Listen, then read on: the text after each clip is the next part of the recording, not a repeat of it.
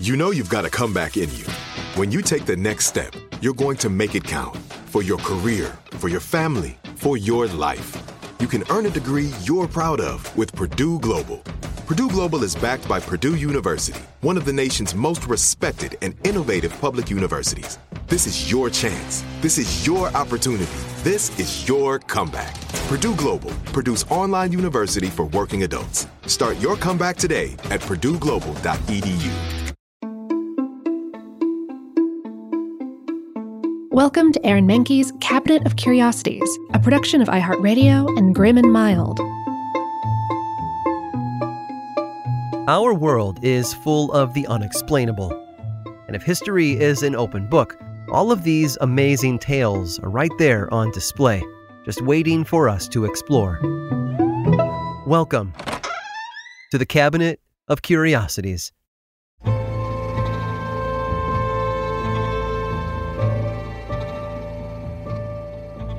When the Bolsheviks seized power in Russia in 1917, their main message was freedom. Freedom from the Russian aristocracy, freedom from the hated wars, and freedom for workers. As we know, what actually followed was a harsh crackdown on many freedoms, including free speech. Censorship became a central tenet of the Bolshevik government, cracking down on criticism of Stalin and the USSR.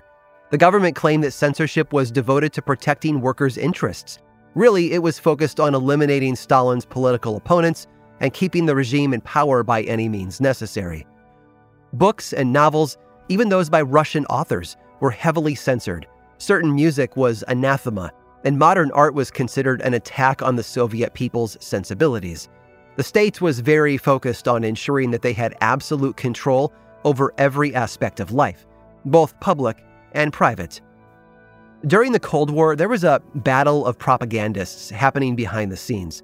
Both countries were trying to influence the culture and beliefs of the other citizens to weaken their resolve. The USSR seemed to despise Western media, considering it a scourge on good Soviet beliefs and sensibilities. But the Kremlin likely realized early on that they weren't going to be able to keep all Western media and products out forever. Although they had a pretty good crack at it, some things managed to slip through and even became quite popular.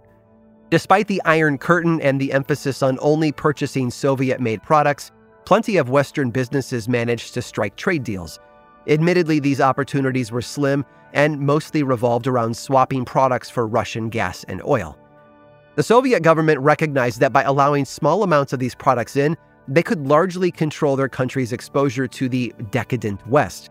Soviet officials made short trips to Western countries and allowed small delegations in to both investigate what was going on in the rest of the world and show off the best the Soviets had to offer. In 1959, there was an American National exhibit in Moscow. Then Vice President Richard Nixon attended the exhibit, which was meant to be part of a series of cultural exchanges happening in both countries. There was a corresponding Soviet exhibit in New York City. Soviet leader Nikita Khrushchev toured the display with Nixon, but tempers flared as the two men baited each other over the captive nations resolution that had been passed by Congress a few days before. Khrushchev saw this as a direct attack on Soviet policies of expansion, and to make a long story short, the two men fought in the middle of a model U.S. kitchen. Raised voices and wagging fingers caught the attention of the press, and the two men forced themselves to calm down before outright threats were made. One of the other attendees, Donald Kendall, was the head of Pepsi's international division. He stepped in when the argument cooled off and offered everyone a glass of Pepsi to help them calm down and remind them about the point of the exhibition. It was a good press moment for both men to be photographed having a soda together, but it was an even greater moment for Pepsi. Kendall wasn't even supposed to be at the exhibition. He had taken a risk convincing other Pepsi executives that they needed to showcase their product to the Soviets. And now his gambit had paid off, and the leader of the Soviet Union himself was drinking, even enjoying, a Pepsi. In fact, he was enjoying it so much, he wanted to import it and sell it to Soviet citizens. This could have been a huge new market for Pepsi, but there were a few hurdles to overcome first. The ruble, Soviet currency, had no value outside the USSR, so they had to fall back on the barter system to get what they wanted. Pepsi and the USSR worked out a deal, though. For every bottle of Pepsi, they would trade an equal amount of Stolichnaya vodka that could be sold in the United States. In 1972, Pepsi officially flooded the Soviet market, and they loved it. However, their cozy little deal was interrupted in the 1980s by the Soviet-Afghan War. Americans boycotted the few Soviet products on the market, which meant that Pepsi was unable to sell their vodka.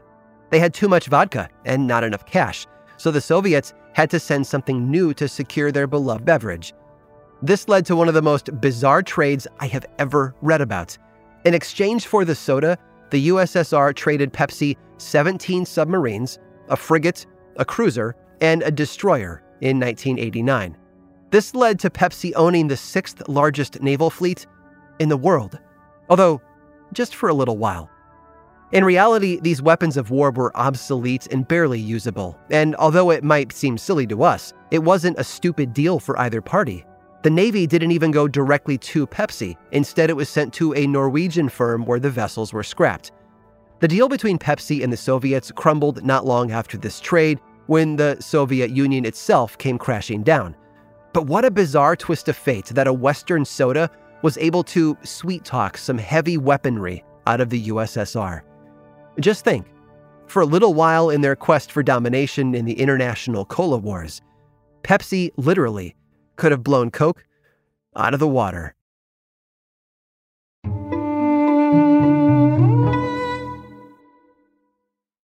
Like many of us, you might think identity theft will never happen to you. But consider this. There's a new identity theft victim every 3 seconds in the U.S. That's over 15 million people by the end of this year, equal to the populations of New York, Los Angeles, and Chicago combined. Even worse, identity theft victims often don't even know they're victims. That's why LifeLock Identity Theft Protection alerts you to identity threats, even the ones that don't show up on a credit report, like data breaches, fraudulent bank transactions, loan and credit card applications, and crimes committed in your name. If your identity is stolen, your own dedicated LifeLock U.S.-based restoration specialist will work to fix it. LifeLock protects you in ways that you simply can't on your own. Join now and save up to 25% your first year at LifeLock.com/iHeart. That's LifeLock.com/iHeart to save up to 25%. Identity theft protection starts here.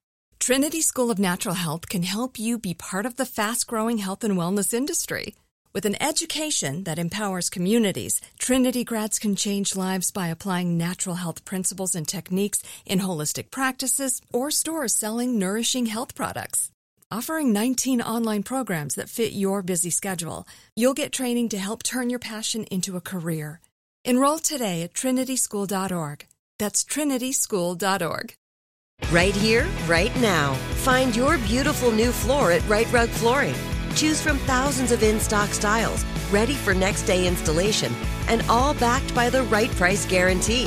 Visit rightrug.com. That's RITERUG.com today to schedule a free in-home estimate or to find a location near you. 24-month financing is available with approved credit. For 90 years, we've been right here, right now. Right Rug Flooring.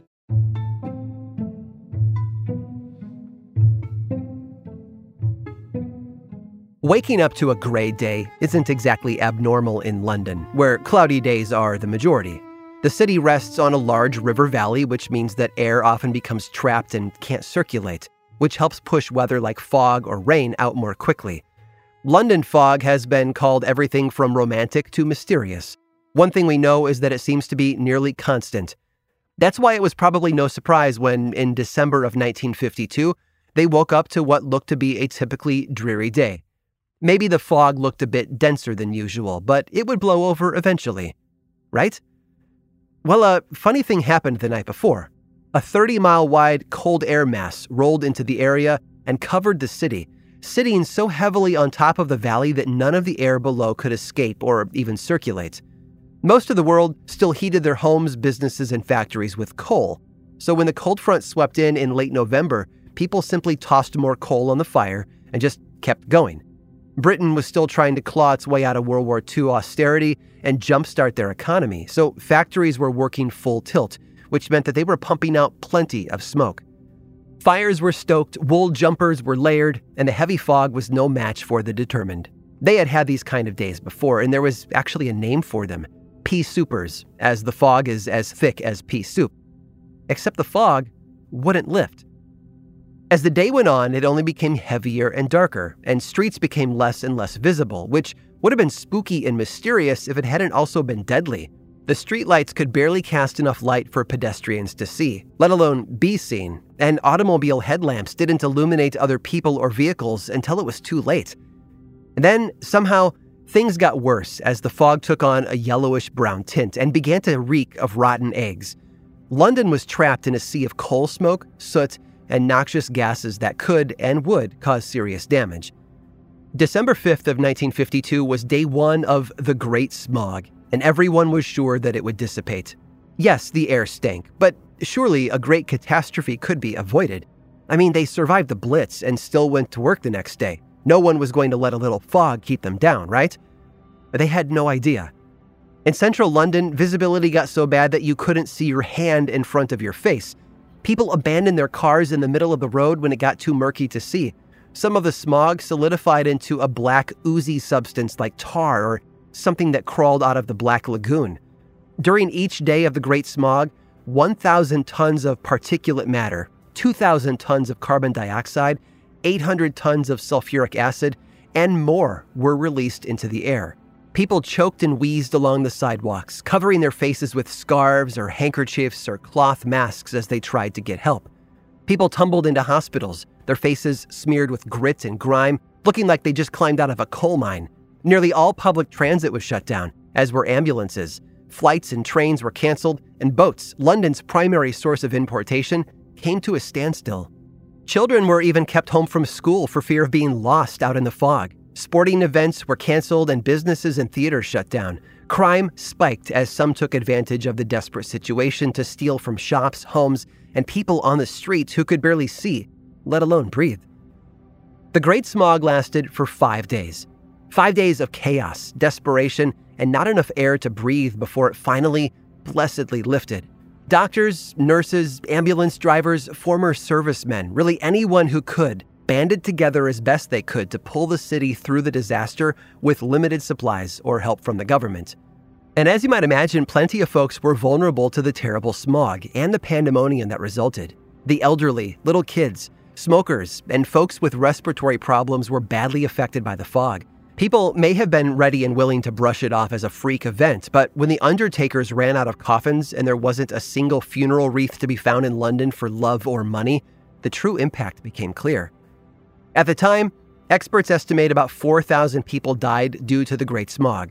But like COVID-19 and other respiratory pollutants, things like this have a way of lingering and having effects on the human body for decades to come. Today, the death toll is estimated to be between 8,000 and 12,000 people. The government was slow to act and slower to send resources and aid to swamped hospitals and care stations. However, there's no great loss without some small gain. The resulting investigation into the causes of the fog and the government's actions led Britain to pass the Clean Air Act of 1956, which worked to reduce smoke pollution. A solution that took a once suffering city and breathed new life into it. I hope you've enjoyed today's guided tour of the Cabinet of Curiosities. Subscribe for free on Apple Podcasts or learn more about the show by visiting curiositiespodcast.com. This show was created by me, Aaron Mahnke, in partnership with How Stuff Works. I make another award-winning show called Lore, which is a podcast, book series, and television show, and you can learn all about it over at theworldoflore.com. And until next time, stay curious.